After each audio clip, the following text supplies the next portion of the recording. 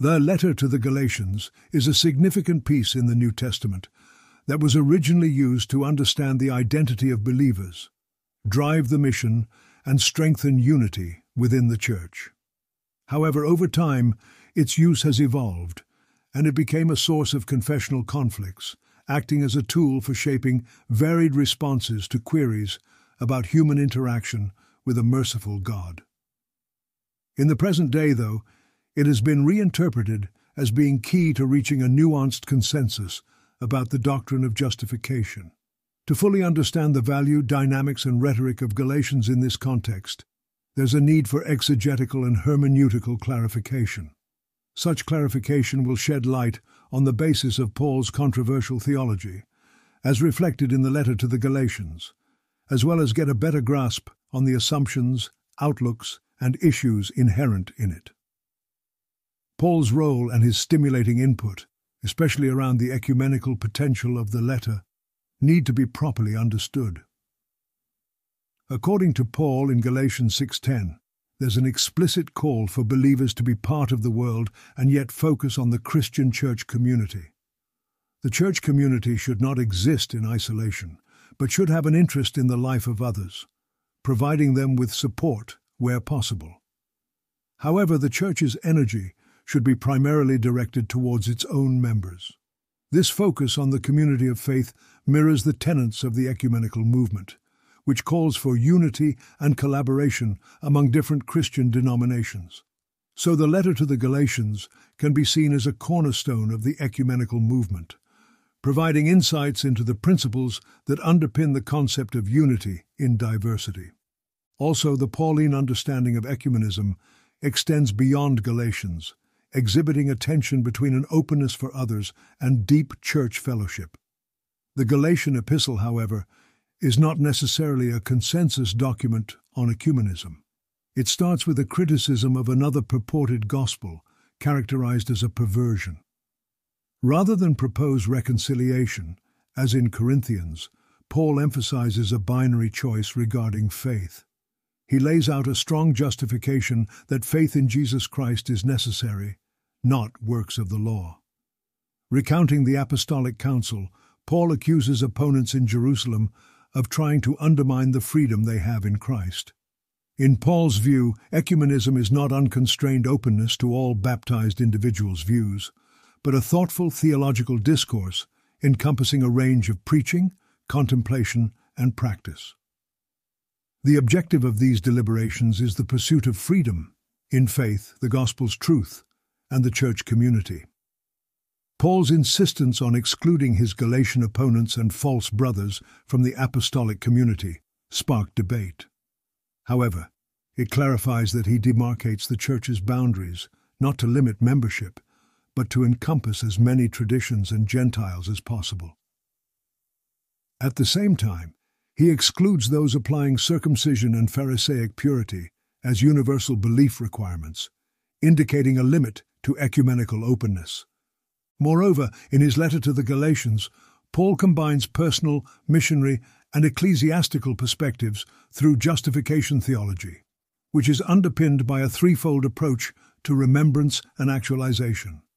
For Paul, remembrance of his prior life as an opponent of the church represents the personal dimension and provides a model of salvation. His remembrance of the apostolic council and the agreement between Jerusalem and Antioch symbolize the ecclesiastical dimension, showing that the diversity of missions is grounded in a shared faith. And his remembrance of the conflict with Peter is an initiation to reflect on the unity of the church, despite differences among its members. During actualization, Paul points out that justification theology provides a path for sinners to find their place in Christ, and the church allows for understanding God's saving will according to Scriptures, and works towards the unity of the church, uniting Jews and Gentiles. Therefore, justification theology is presented as an enabling factor for the believer's personal transformation, fostering a unified yet diverse ecclesiastical community, and a mission centered on sharing the joy of the gospel. Overall, the letter to the Galatians shows Paul's efforts to bring unity in the church while acknowledging the plurality of Christian lifestyles. Furthermore, Paul's letter to the Galatians is fundamentally about the actualization of his belief that salvation is accessible through faith, not through obeying Jewish laws like circumcision. This belief challenges the idea that unity with Jerusalem and Israel is only possible through adherence to such laws. The letter is Paul's argument that he is in full accordance with the Scriptures and the wider Church of Jerusalem. In addition, the letter stresses the three elements of justification from the believer's perspective. The personal element relates to the believer's prayer and imitation of Christ. The Galatians are encouraged to identify themselves with Paul, who imitates Christ, pushing the idea that every believer can become a spiritual child in the eyes of God. The concept of justification by faith signifies the beginning of a new life. Secondly, the missionary aspect takes shape via Paul's account of his strenuous services in Galatia that, despite the challenges, led to the formation of the Galatian communities. His successful mission serves as evidence that faith, not the law, is the way to salvation. Faith, in Paul's view, involves personal acceptance of the gospel and the practice of spiritual freedom. Finally, the ecclesiastical aspect is embodied in the church and its relationship with the apostles. Paul asserts that his justification theology is in line with the common tradition. Thus he persuades the Galatians that if they choose to pursue justification by law, they would be cut off not only from Christ, but also from the wider church body. In summary, the letter presents three interconnected dimensions of justification theology: personal faith, missionary work, and church unity. Paul's letter actualizes these dimensions in accordance with faith logic, all within the broader context of communion with Christian churches, thereby making the letter one of ecumenical theology. Further, Pauline theology, as displayed in Romans and Galatians, deeply explores the threefold remembrance and actualization of justification theology. Here, Paul highlights the personal, missionary, and ecclesial dimensions of faith, salvation, and God's righteousness. In the personal dimension, Paul's own turmoil in Romans 7:24 indicates that he is aware of the ubiquity of sin and the impossibility of self-rescue. Yet he also acknowledges the word of reconciliation through faith and Jesus Christ. Thanks be to God through Jesus Christ our Lord. Romans 7:25a NRSV. Justification, according to Pauline theology, is not just liberation from sin and death, but also freedom to participate in God's love by loving others. The missionary dimension begins with the declaration, "For I am not ashamed of the gospel. It is the power of God for salvation to everyone who has faith, to the Jew first and also to the Greek." Romans 16:17. Paul goes on to explain the prevalence of sin, God's promise for salvation, and the pivotal role of faith. It is this faith, similar to Abraham's, which is the authentic and complete response to God's word. This leads to the ecclesial dimension, which is expressed via the sacramental aspect in the theology of baptism, the spiritual emphasis on collective prayer, and the moral aspect as reflected in reconciliation amongst different sets of believers. Justification theology merges God's grace with human freedom, personal experience with communal church involvement, and divine justice with human justice. As such, Pauline theology encapsulates ecumenical theology, which seeks unity among Christian churches and denominations. Besides, Paul's justification theology has been crucial in controversies between the Protestant and Catholic churches since late antiquity. Augustine's theology of grace, inspired by Paul, was a significant development, but led to a loss of the Pauline dialectic between God's sovereignty and human freedom, and had implications for views on sexuality. Augustine's interpretation emphasized an anthropological reading of Paul's letters, focusing on personal salvation in the context of the fall of the Roman Empire and the end of pre-Christian religions. Additionally, Augustine stressed the role of the Church and the necessity of faith. However, this combination of theology and political support led to a dogmatic approach that overlooked the importance of a missionary dimension. Augustine's interpretation of Paul had a significant influence on Western theology, demonstrated by the work of Aquinas. His theories reconciled Augustine's extreme views on predestination, contending for a grace that enables all the faithful, not just church ministers, to participate in redemption. However, Aquinas' intellectual interpretation of faith struggled to reconcile the Pauline contradiction between faith and works, or the law. Additionally, Augustine's legalistic thinking shaped the analogy of human law systems in justification theology, potentially leading to the creation of a bureaucratic system. An exegetical theology of the law is suggested to address this issue. In summary, Paul's theology of justification has shaped key theological debates and interpretations in the Christian Church, notably in controversies between Protestant and Catholic doctrines. While it has provided valuable insights into personal salvation and the role of grace, its interpretations have also generated problems, including a dogmatic approach to faith and complexities associated with the legalistic association of the theology. Pauline theology notably influenced the works of Augustine and Aquinas, despite some challenges in integrating the teachings on faith, law, and grace. An understanding based on theological exegesis may help address these issues. Besides, Elliott discusses the impact of Lutheran and Catholic theology on the interpretation of Paul's justification theology. Martin Luther emphasized the role of faith in salvation, breaking away from the religious practices demanded by the Catholic Church. His teachings aim to dispel the fear of losing God's love, asserting that trust in God, rather than religious achievements, guarantees salvation. Also, Luther sought to enhance church unity through Reformation, even as his views were tainted by anti-Jewish and anti-Islamic sentiments. The Council of Trent, convened to respond to Protestantism, provided a different interpretation of Paul's theology.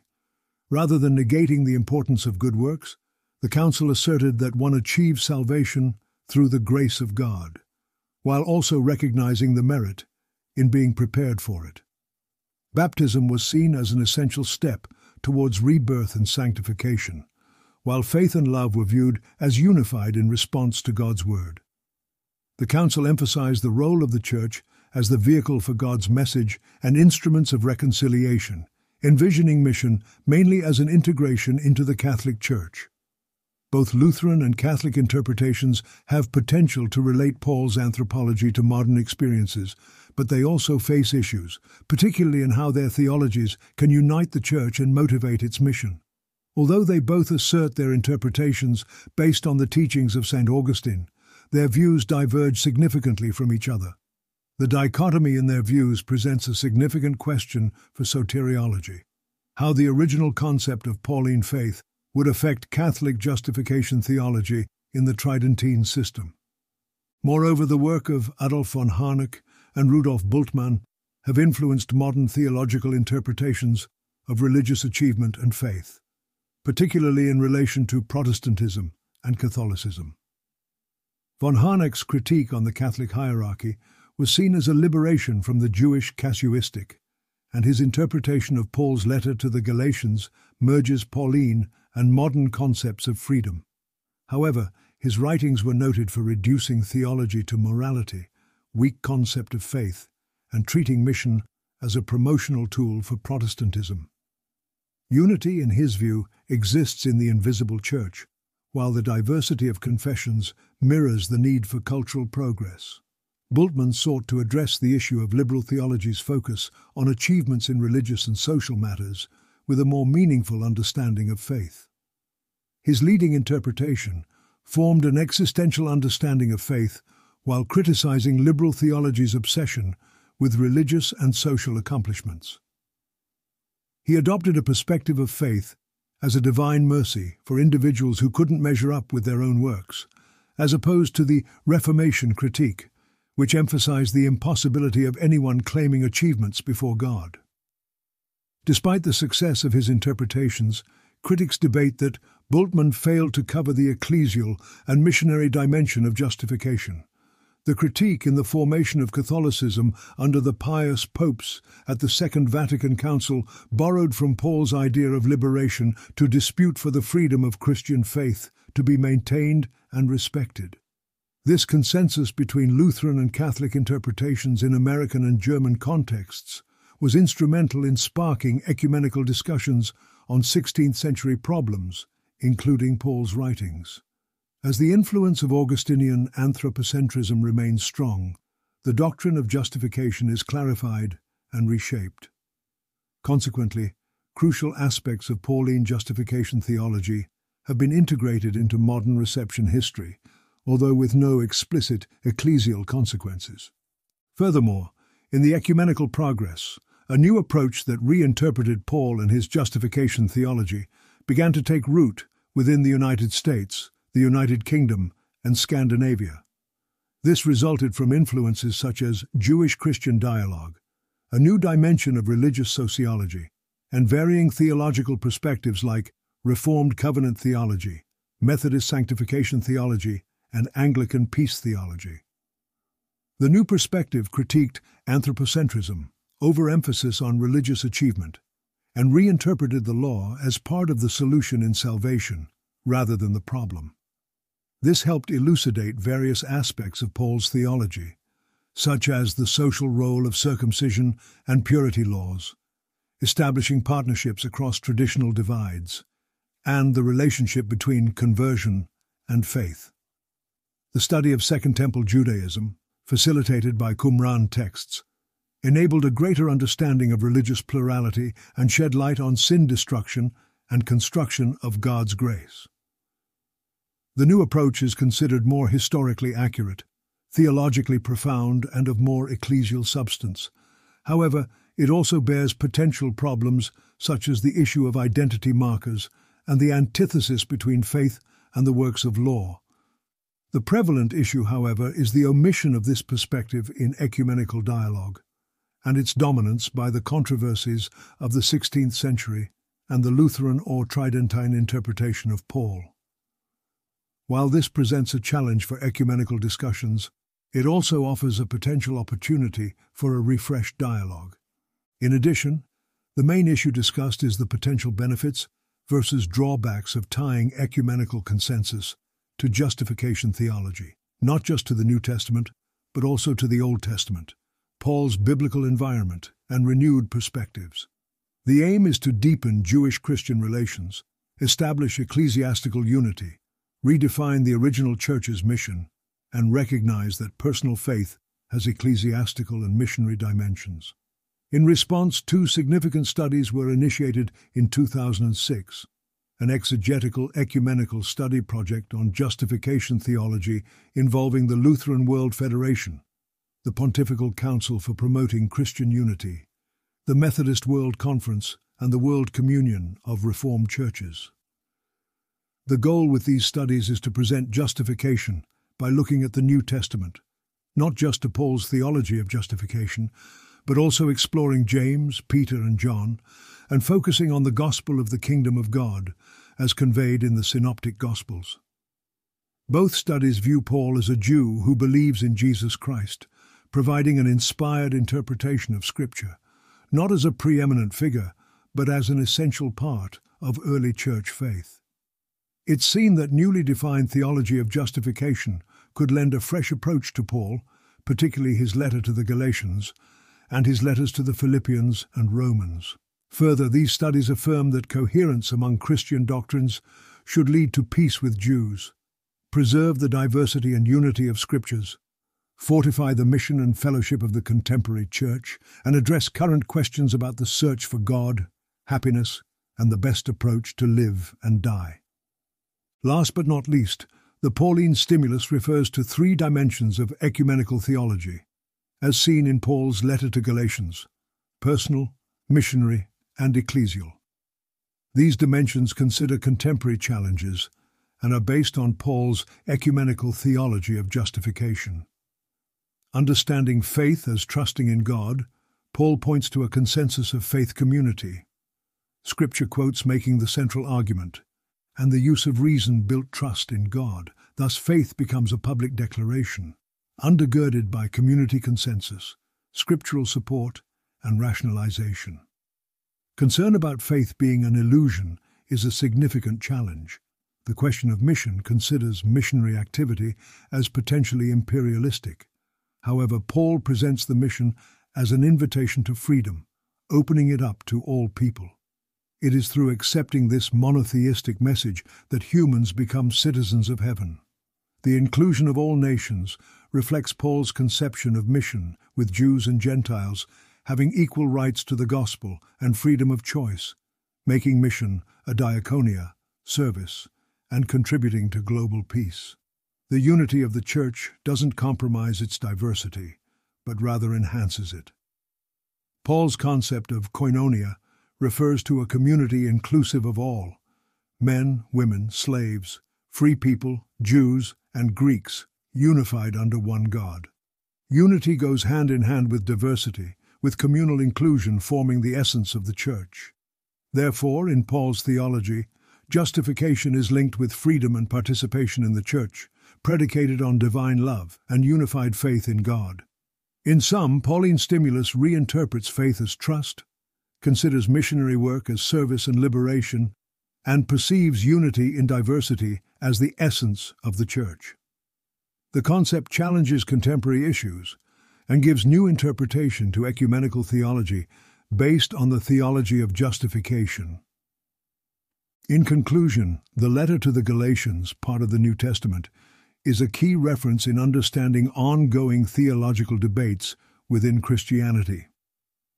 Originally serving to identify believers, guide mission, and promote unity, the letter's interpretation has evolved over time, stoking confessional disputes and acting as a basis for resolving questions surrounding human interaction with a merciful God. The text provides critical insights into Apostle Paul's theology and can be seen as foundational to the doctrine of justification, which refers to how humans can be saved from sin and achieve righteousness. The fundamental premise of this doctrine, as presented by Paul, is that faith in Jesus Christ, not adherence to Jewish law, leads to justification.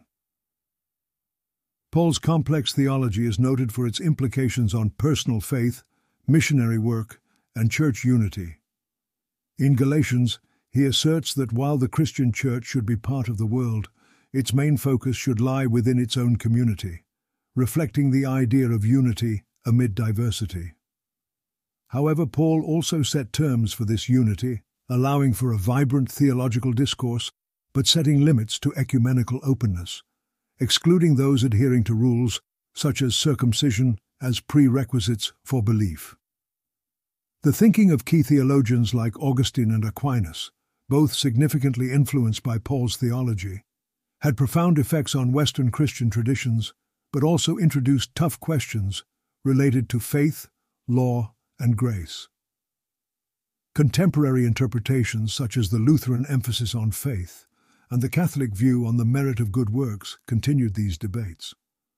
Additionally, modern theologians have grappled with the challenge of relating Paul's teachings to current experiences, often revealing tension and disparity between different views of Paul's theology. Increasingly, emphasis has shifted to reinterpreting Paul in light of historical perspectives, such as Second Temple Judaism and newer theological perspectives.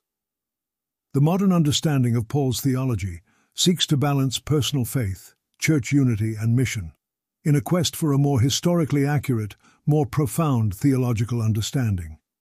However, the ongoing debate showcases the struggles in fully encompassing Paul's teachings within the wider Christian context, and the tension such reinterpreting brings within different Christian denominations.